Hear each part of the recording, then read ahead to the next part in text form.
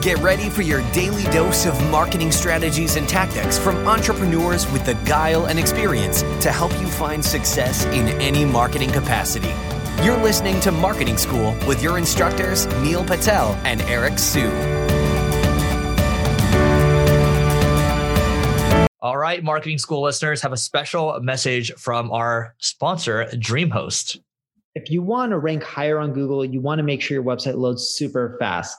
Check out DreamHost. Not only is their solution super affordable, it'll make your website load faster, and they have amazing tools and support for your business to ensure that you grow and succeed.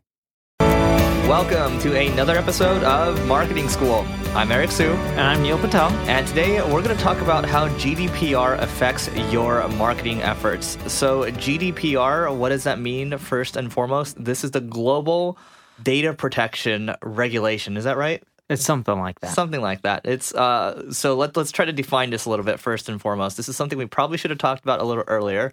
But everyone did it last minute, so hey, we got it done. But this is something that the European Union, this is the EU. Is it the European Union? Yes, the EU. Yeah. So they came out with this 2 years ago, and there's a deadline as of May 25th of 2018. Everyone needs to, basically anybody that does business in or has data from people in the EU needs to get this in place. So Neil? Well, the cool part about this episode is Eric and I decided to talk about GDPR after it went live. So by this point, it's already live. We're past the May 25th deadline.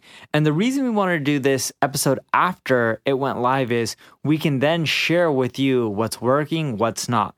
So some basics with GDPR. Keep in mind, I'm not a lawyer, so you should cross-check everything with the lawyer, nor is Eric. We're not the end-all, be-all, or the last say in GDPR and the rules and what you should be doing, what you shouldn't.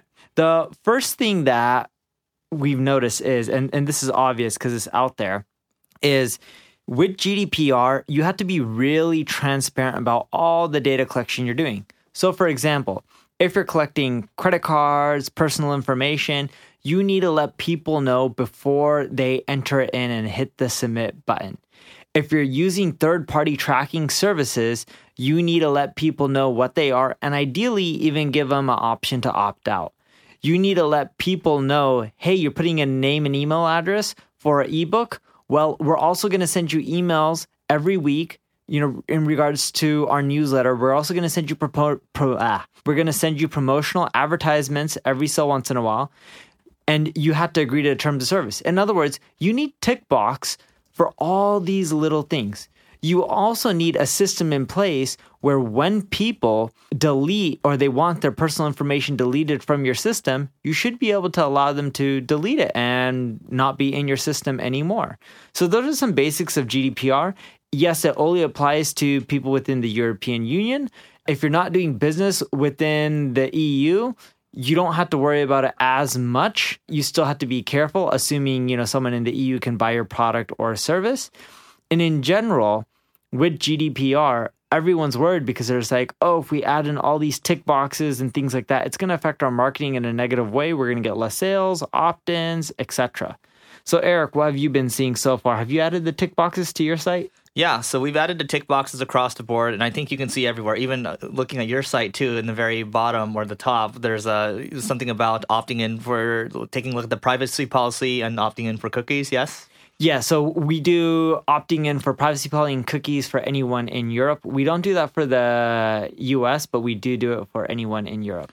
Right, and that's a good point. So, one of our considerations was our developer was like, why don't we just shut everyone off from Europe? Because we don't really do business with people in Europe, and a very small percentage of our list, less than 5% are from Europe. So that might be a consideration just to make things easy for you, because the penalty for GDPR is it's either 20 million pounds or 4% of the last year's revenues. Correct. I think it could be 20 million euros. Yeah. 20 million euros, yeah. And then the other thing too is you no longer can, like to Neil's point a little earlier, is you can't auto-opt people into a bunch of stuff. Like before, you opt them into one list, maybe you can push them to like 4 different lists, right? Can't do that anymore. But one really interesting thing I saw, there's this group that Neil and I are both in, someone posted a picture to Facebook. So the thing is now when people are trying to, when you're signing people up, let's say for a free trial or to your email list, they actually have to tick the boxes, right? Well, originally, the boxes will come auto tick. You can't do that anymore. So what happens is people are like, well, conversion rate's going to go down. But what happens is now what you can do is say, okay, do you want updates from our team? You either have to, tick yes or no. If you do that screenshot that I saw, the conversion rate actually went up higher than pre-GDPR. Pre-GDPR was like 78% conversion rate on that form. After GDPR, when you have when they have to pick a selection, yes or no, it jumped up to 88.85%. Now that's just one picture. Your mileage may vary, but that's one thing you can do. Yeah, so I have the data from my blog as well as 3 other blogs. Me and the marketing teams of these blogs were sharing our data, not personal data, but what happens when you include these tick boxes.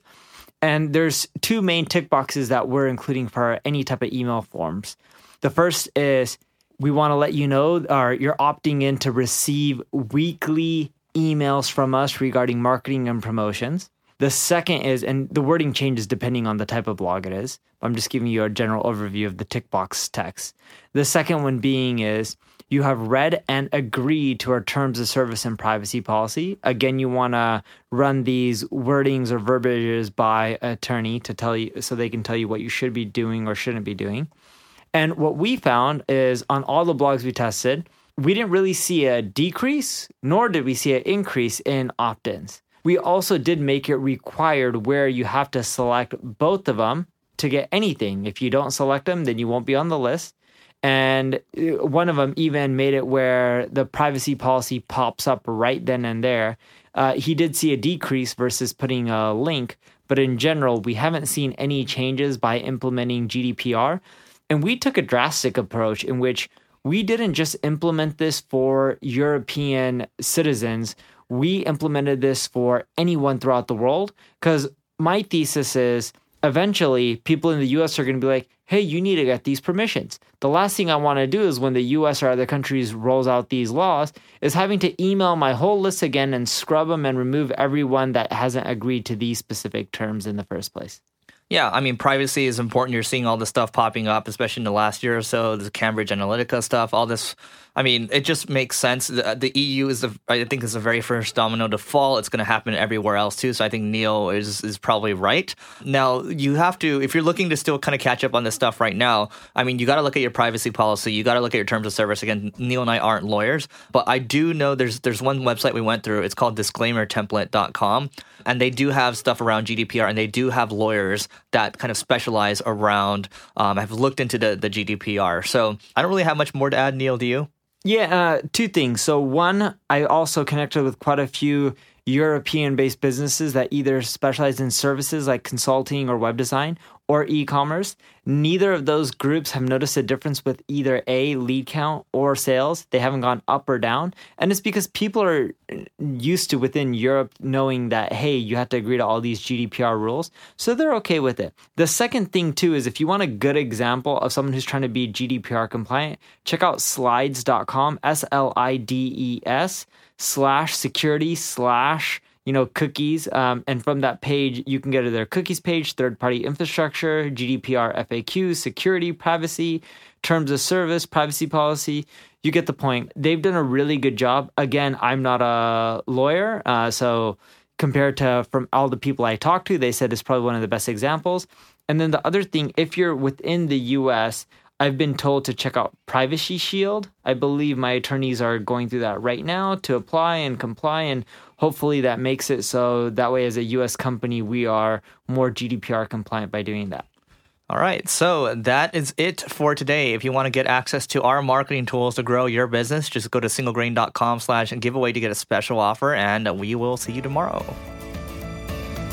This session of Marketing School has come to a close. Be sure to subscribe for more daily marketing strategies and tactics to help you find the success you've always dreamed of. And don't forget to rate and review so we can continue to bring you the best daily content possible. We'll see you in class tomorrow, right here on Marketing School.